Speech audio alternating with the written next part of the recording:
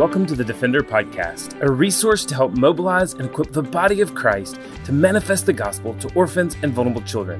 This podcast is a ministry of Lifeline Children's Services, and I'm your host, Herbie Newell.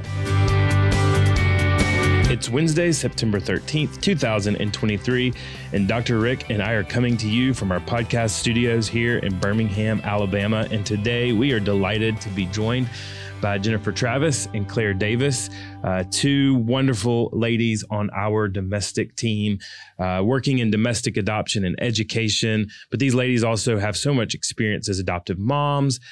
Jennifer has led our foster team in the past with such diligence and efficiency and excellence.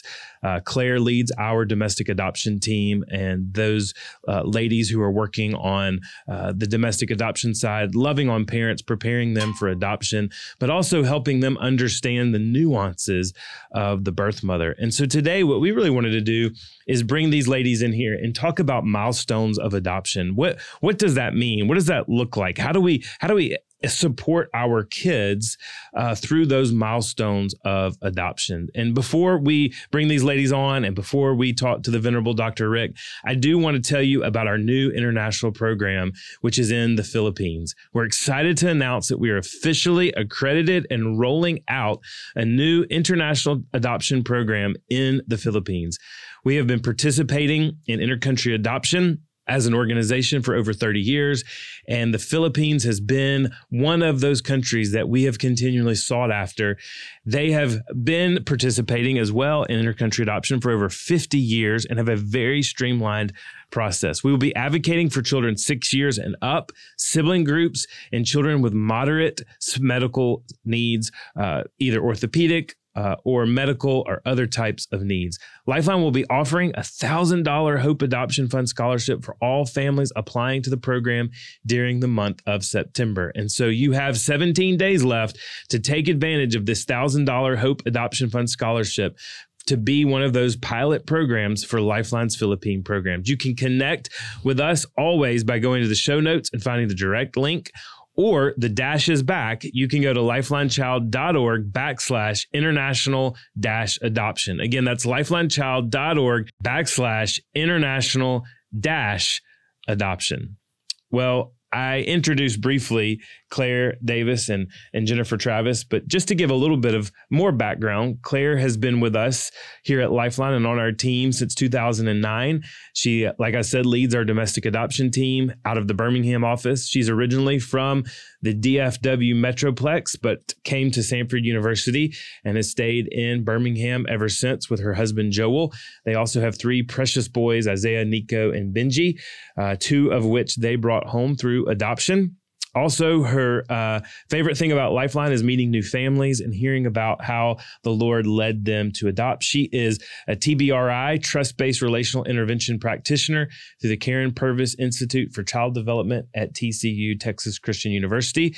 And then Jennifer Travis and I go way back to Tuscaloosa.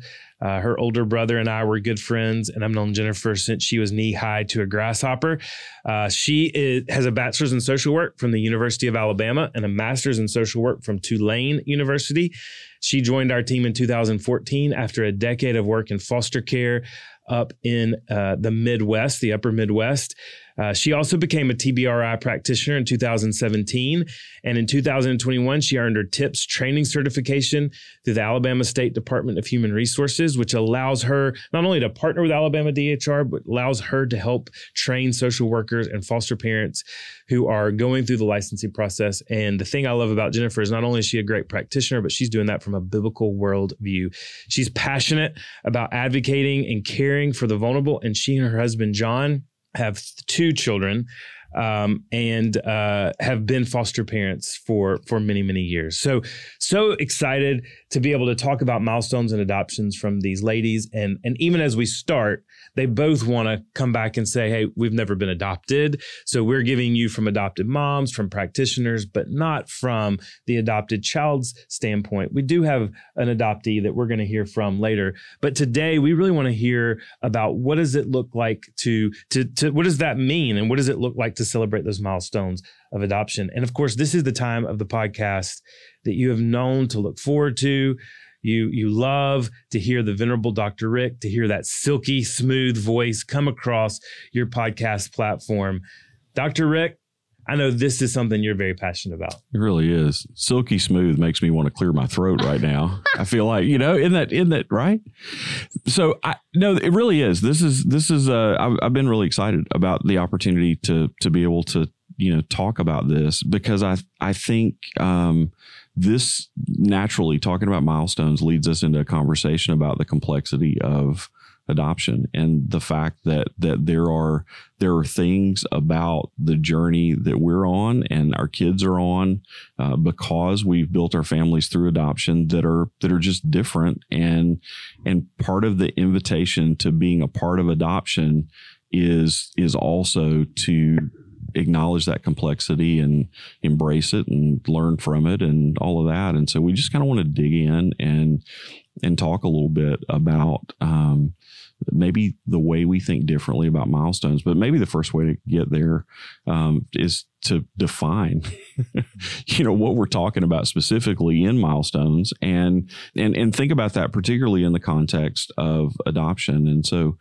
Claire, you can come at that from both the perspective of an adopted mom and also as a clinician and a professional. And so, maybe kind of unpack that for us. What are we talking about when we talk about milestones? Sure. In my work at Lifeline and as an adoptive parent, I've definitely seen how some milestones just hit a little bit different in the lives of adoptees. I think that this can come in big moments of celebration and accomplishment. I think it can come in really sad times of loss or disruption or transition. It can even come in like the most ordinary things that happen in the day-to-day life that nobody else thinks anything of, but that it just hits different for the adoptee. So just some examples that kind of come to mind as I think through.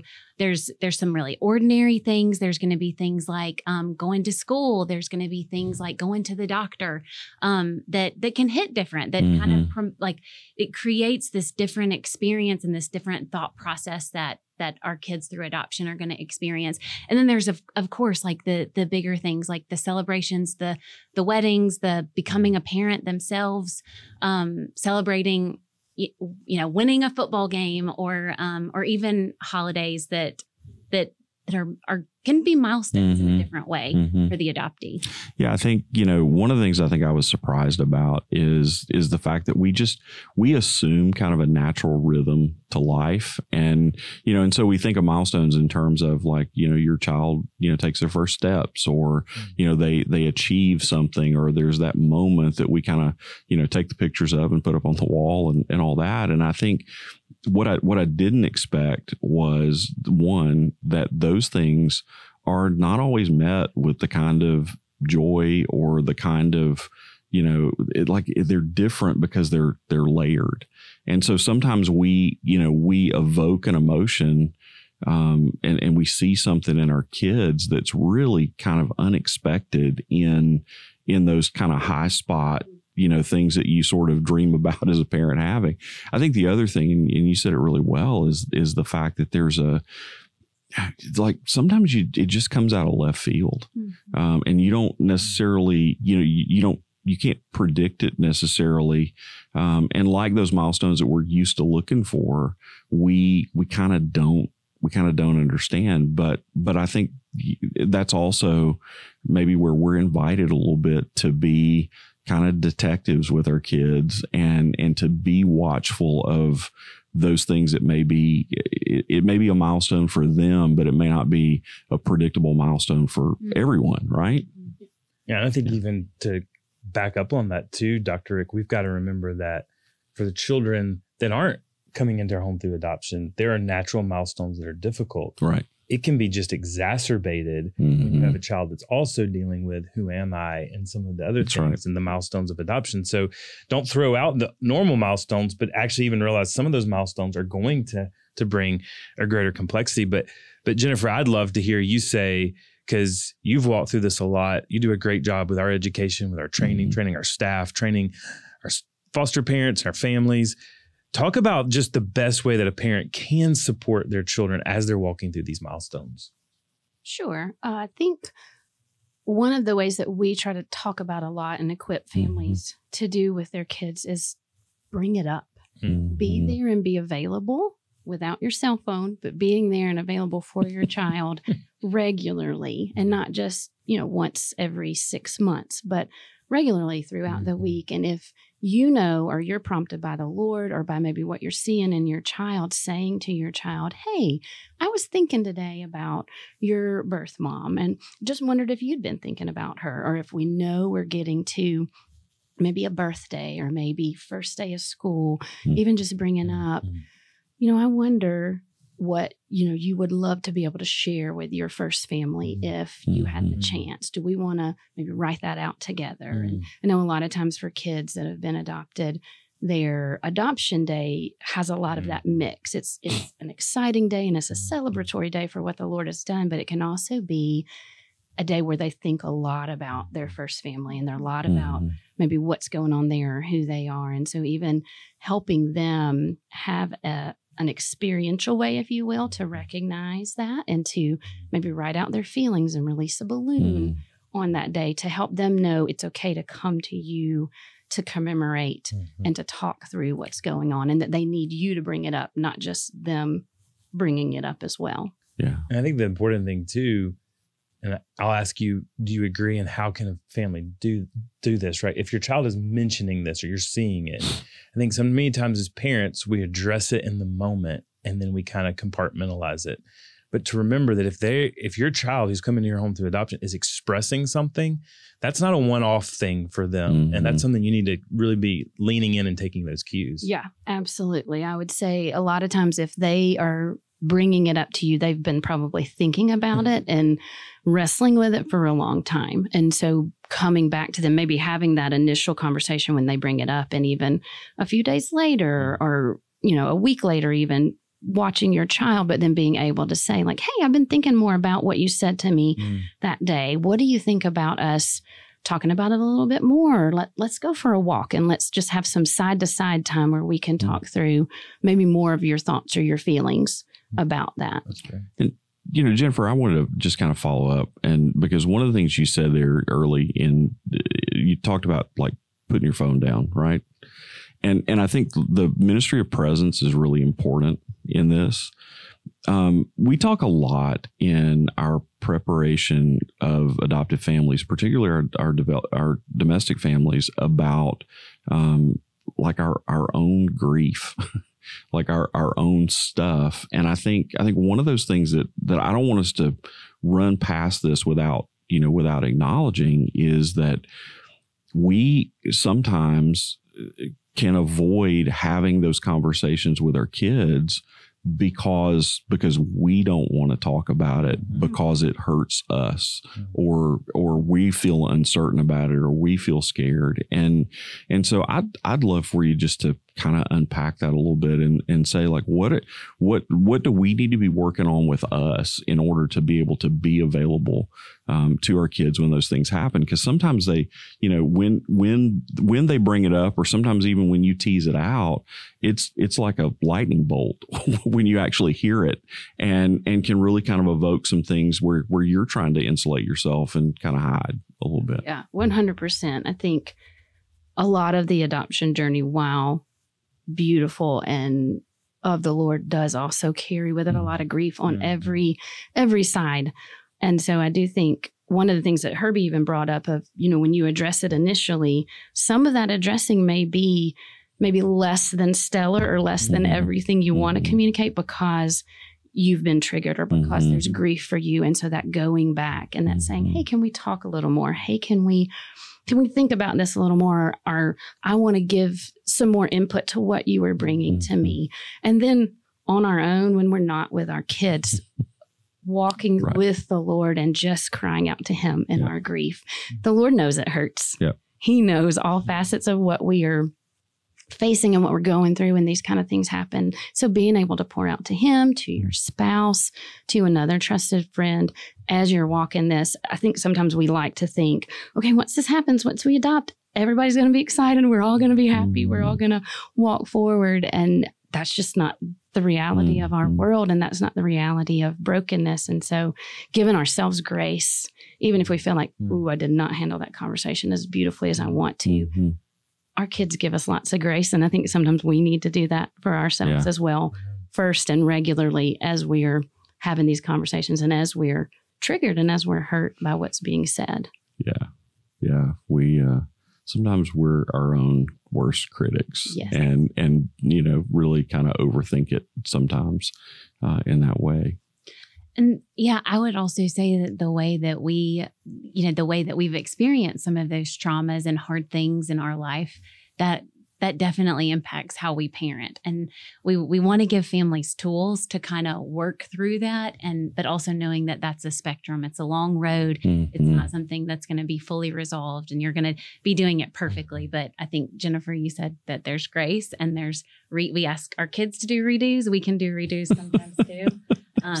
But I also love that, just highlighting that we can come back to this conversation because this is a safe place to have this conversation, that I welcome it when my kids confide in me some of the hard things that they're dealing with or maybe wrestling with in their brain. I don't want them to do that by themselves. I want them to come to me. And even though it might be hard and maybe I don't know all the answers all the time, I want them to feel welcome and so safe to share it with me so that I can be with them in that. I can't fix it, but I can be with them. And I've heard child adoptees all the way to adult adoptees talk about this missing piece. And so because maybe they don't know their birth parents or don't know all of the pieces to their story.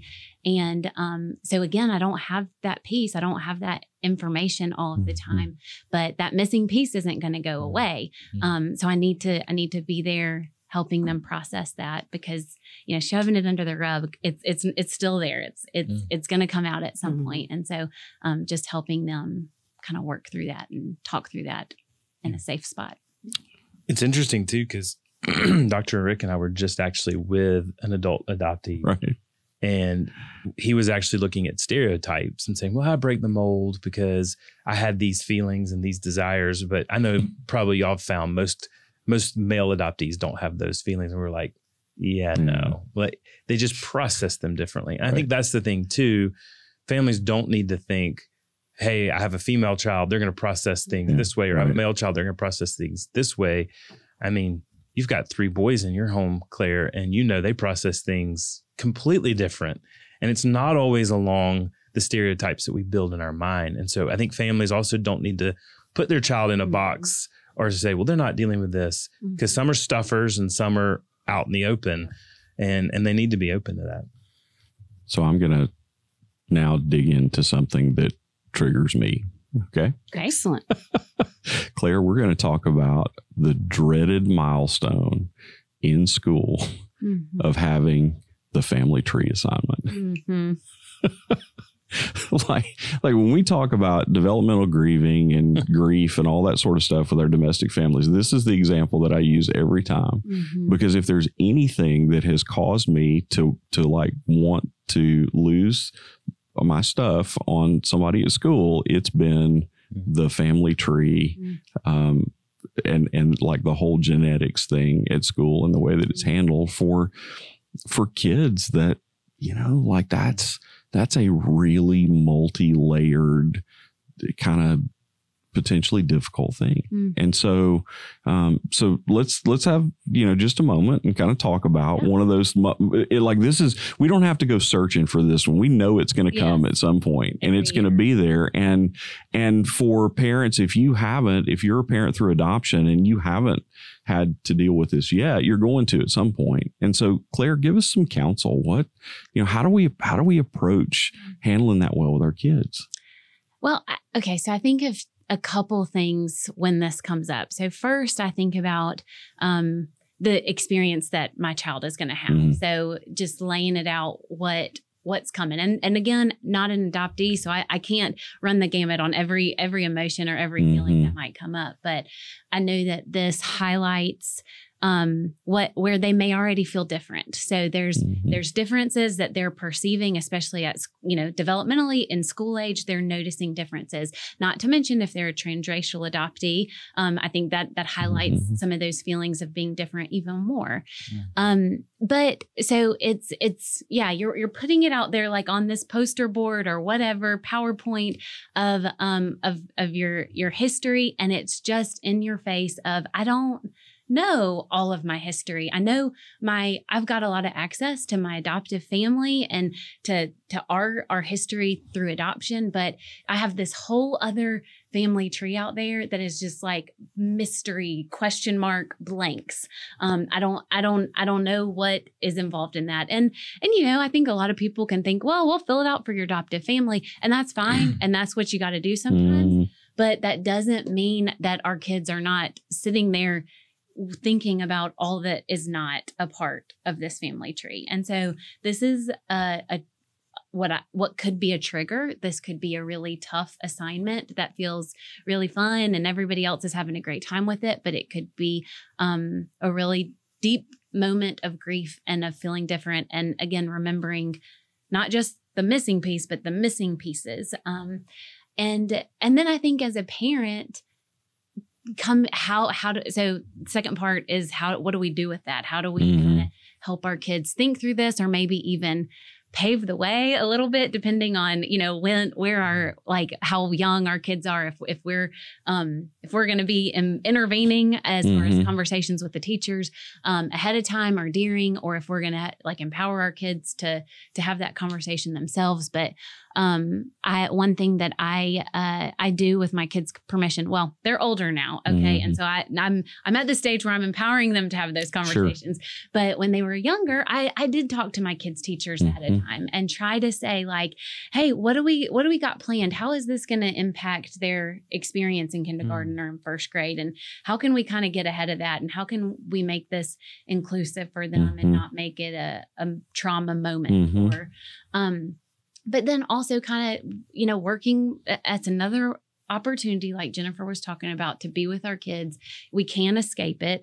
There's what if we escape it in kindergarten because mom and dad intervene and handle it for them, it's still coming. It's going to be there in first grade. That's right. And so just just being there with them, filling it out with them, answering the questions that you can answer and working with them through that. My children through international adoption, there's not a ton of information. I think a lot of people will have that experience, but man, we go through every document that we have whenever we need to, and we read the same things, and maybe we read a new name or a new phrase or something that makes us feel like we're gathering more information. But just again, I can't fix it. Y'all may hear a theme. I can't fix it, but I can process it, and I can make it a safe and open place for us to talk about the loss and talk about the missing piece. Yeah, I think, one of the things that I think is we've, walked through that with kids that are now adults and, kind of span the gamut of it, is, you say that about kind of reviewing the documents and reading over all the things. And I think there is a developmental aspect to that as well. I think different things land at different times about pieces of our kids' stories. And so I think things that have been right there that we've said and rehearsed and talked about, it sometimes gets heard differently because of the stage of life and, and their kind of even their development of their own self-perception. And so I think that's a big deal. I think also we've learned that, we want to be really proactive in those conversations with teachers. And so that was kind of open house kind of conversation. Hey, we know this is coming. So let's just all be on the same page that we know that this is coming. It's potentially going to be difficult. I think it provided a way for our kids to be able to talk about their adoption in their comfort, to make their peers comfortable and to give them words and to give them concepts. And so rather than, hoping that their peers were learning those things by osmosis, it really kind of put our kids in a position of, I don't want to say power, but like in a position of authority, and kind of gave them, an ability to say, no, I'm going to teach you something about this. Yeah. And I think that's, we talk about empowering principles and about things we want to do to empower our kids, in TBRI and other things. I think that's a really potentially empowering moment. Yeah. I would also say something that Claire said that I think is so important. And I think for parents, especially who are fostering or who have experienced adoption, this isn't just for you. This is for any parent. Sometimes the trap we get into as parents is trying to fix our kids' problems. We're constantly trying to fix things to the point that we're raising a generation who doesn't know how to problem solve, who doesn't know how to accept loss and grief. I think one of the best things that we can do is, as opposed to trying to fix it or find the solution, is literally sit there with them and say, it's okay. It hurts, but it is loss, and acknowledge what it is, and be forthright and say, I don't know the answer. And there really isn't an answer sometimes, and it's okay, and I think that can be very helpful. And again, that's not just for adopt and foster. That's just parenting 101, because I think so many times we go to the, how do we fix this issue? Yeah. So, Jennifer, I'd love going from that, because this really kind of goes into it, from the family tree to the holidays and notable days during the year. Talk to us about how Mother's Day and Father's Day can sometimes be difficult for that child brought home through adoption. And how can parents and loved ones be there for their child when those are difficult days? Great question. I do think that Mother's Day and Father's Day can add those layers again, those complications like we've been talking about, of how to honor both, or how to hold in tandem my parents and then also my first family. And what that looks like for every kid may be different, like you were saying, Rick, developmentally, what they're facing and what they're able to process at that time. But for a lot of our children, Mother's Day can really trigger a lot of that confusion, or if they haven't maybe been as forthright in talking about how they're handling things, that can be just kind of a big surprise for them when they get there. And two, a lot of times, especially probably more Mother's Day than Father's Day. Sorry, fellas. It's very promoted. It's very commercialized. There's five. We're used to it. Yes. There's 5 million commercials, right? About get this for mom, do this for mom. At school, we do projects for Mother's Day. And a lot of times that can, again, make our kids feel like, but I have two, or how do I honor that tension of not ever wanting to hurt feelings. Our kids are very, very perceptive to their parents' feelings and how they might react and respond, but also still knowing I have this missing piece, or I have this need that I want to recognize as well. And again, kind of what we've been talking about, we can get ahead of that. We can start talking with our kiddos ahead of time. We can do things that maybe we don't have any contact with first family. And so there's different ways to honor or to commemorate or to still celebrate. Or if we do have the ability to send a letter in the mail, or to send a drawing, or to send a message, if we have, depending on our level of contact, that might help our child in processing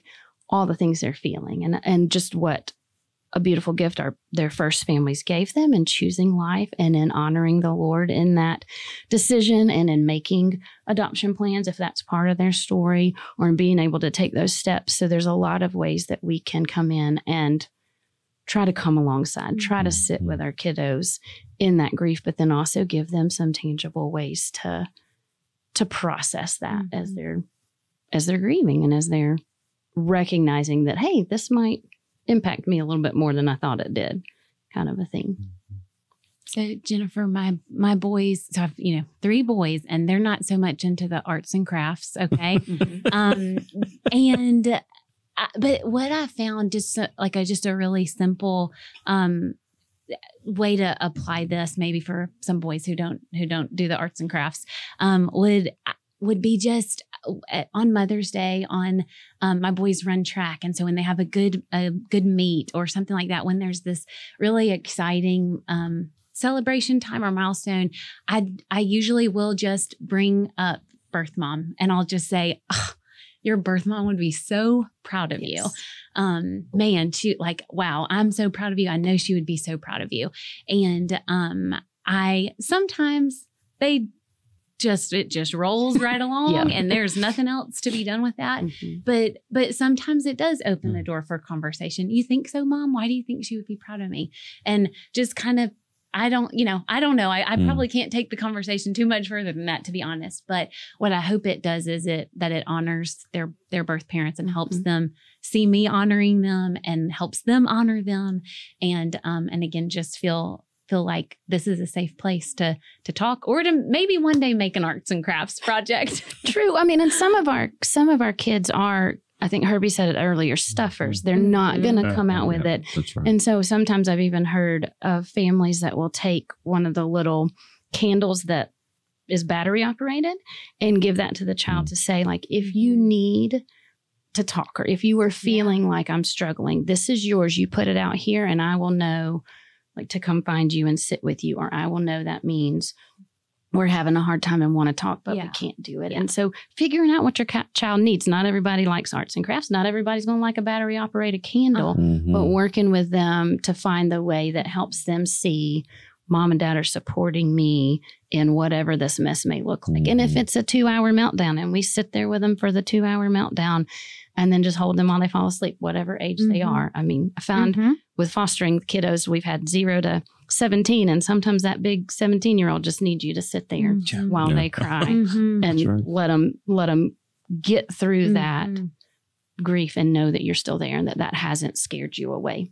And talking about grief, there are things that then can trigger even some of that grief, or some of those things that you feel like you've dealt with, like the loss of a loved one, or, even the loss of maybe a family pet, or just any type of loss. Maybe it's a new school. Maybe it's graduating from elementary school and now going to middle school. There's a loss of that normal that can also trigger that grief, that loss, that abandonment. How can families be ready, and how can they help their child walk through some of those things? I love this question. I think that it really hits on that complexity when our child has had the bravery and the courage to attach to someone, and then they have now lost that person. We know that's a part of life. We know that's a part of brokenness, and it hurts, and it hurts us in different ways than it hurts our child. But when our child has had that bravery and that courage to do that, there's, I think, an even deeper feeling of, oh no, I put my heart out again. I shouldn't have done that. I should have stayed closed off. If our kids have that inner working model of maybe not being worthy of love, or not being worthy of acceptance, and then they lose a person that they really felt like loved them, that can bring that all back to the surface of, I was right. I shouldn't have ever put myself out there. I was right. I can't trust. I was right. And so we've got to kind of work ahead and get ahead of those thoughts and feelings, talking with them when we're not losing anybody, walking with them when it is maybe what we might consider a smaller loss. In their heads, it's not, but what we might know, losing maybe a pet, or losing if a best friend moves to another state, is a different loss than losing one of their closest, maybe relatives or something like that. But it's still some way that we can start walking them through their identity in Christ, and how that's not defined by who loves them, or who's in their life, or who's hanging around, but that the Lord can redefine maybe those lies that they've believed, and that honestly, sometimes we even believe without maybe all the trauma in our histories, and walking them through how the Lord frames that, and how the Lord looks at that, and why that love was still good, even if we have now lost a person. I think it's tricky. I think it's really hard, but I think it's a worthy cause for us to walk into with our kids. Well, it ultimately, Jennifer, it's keeping our eye on the ball of what we're really given the blessing of our kids for, which is to point them to Jesus and to take all of the pieces of their story, our story, that's the journey for all of us is trying to find and trying to make meaning in our lives, not because our stories have meaning, but because we're ultimately, pursuing Jesus and moving toward Christ. And I think, we can't have a discussion like this, and we can't spend time on a podcast like this and fail to acknowledge that. That the big deal here is the discipleship of our kids, and the fact that our kids are on a road to know and to follow Jesus. And so, Claire, just briefly, how, because I know we could literally do an entire podcast on this. We do entire sessions on this in our adoption preparation, but how can we help our child to reconcile their story with, as we say it in Rooted in Love, the story, and really point them toward the gospel? Yeah. This is the biggest milestone that we could possibly talk about in our kids' life. So my two oldest boys, 14 and 12 are their ages. This past Easter came to know Jesus as their Savior. That's awesome. And so this is, yes, it's really so fresh, and it'll, be something we celebrate for the rest of their lives, but certainly am still, just enjoying that memory of walking them through that. Through that decision. But it's really interesting, Rick, because my one of my sons, Herbie mentioned everybody's got different personalities. My boys absolutely have different personalities. One is very much in touch with his feelings and very willing to share his feelings. So he was able to really share with me a part of his decision, and just acknowledgement that this world is so broken and there's so much pain here and there's so much sin here is because of his young 12-year-old self understands grief and loss and trauma in a way that many of us never will. And so while my heart is incredibly broken that my son, who I love with everything in me and would take every ounce of pain I could away from him, I'm also I'm so thankful that the Lord found any way to draw him, to draw my son to himself. And so, I think that our kids through adoption, our adoptees, they really see that. They really see the loss and brokenness in this world. And it's really unfortunate that they see that at such a young age. But again, the Lord is working in really mysterious but beautiful ways through the pain. And so, so that's something that is a milestone that really stands out to me, that I know a lot of these can be really tough, and not that this one was without its pain, but certainly also a huge celebration in my kids' life, and a really neat part of their story. Yeah. I mean, I think that is that's the thing that we, it's the milestone. It's the thing. And I think our, helping our kids to be able to see their story, not as a fairy tale, but as a story of, God's protection, and a story of God's hand on them, in even through, the hard and the difficult. And I think that is ultimately something that's true of all of us, right? That we see the fact that, what's the old saying? The ground is level at the foot of the cross, right? And so I love that we get to end there today, and that we get to put the focus where it really belongs, because even in the midst of all of the tough, in the midst of even the unexplainable, what we know we have is we have God's presence and God's Spirit, and we are held up and carried along in that way. And so, ladies, I appreciate your coming. We need to do this again. There's a lot more to unpack. There's a lot more to talk about. We're looking forward to hearing from Catherine as well, and being able to hear an adult adoptee talk through these same things as well. And I think that's an important perspective. But let's end where we, kind of where we started, and say that the perspective that matters most in all this is the perspective that we are completely, wholly dependent upon Jesus as we walk through this with our kids. And so we will continue to pray and to walk and to step and to try to do that next right thing in light of the gospel. And we're thankful that you have joined us again on the Defender podcast. We will be here right back here next week with another episode. And we look forward to the opportunity to unpack more about how the Lord calls us into adoption and caring for vulnerable children, vulnerable families. Thanks for listening to the Defender Podcast. If you enjoy making this podcast a part of your weekly routine, we'd love for you to take a moment to subscribe, rate, and review the Defender Podcast to make it easier for more people to find.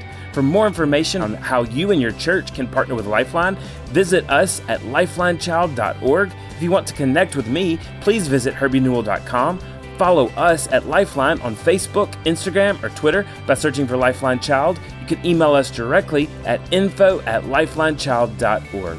Beloved, will you allow God to use the gospel through you to impact the life of a child? Please contact us because we are here to defend the fatherless. We'll see you again next week for the Defender Podcast.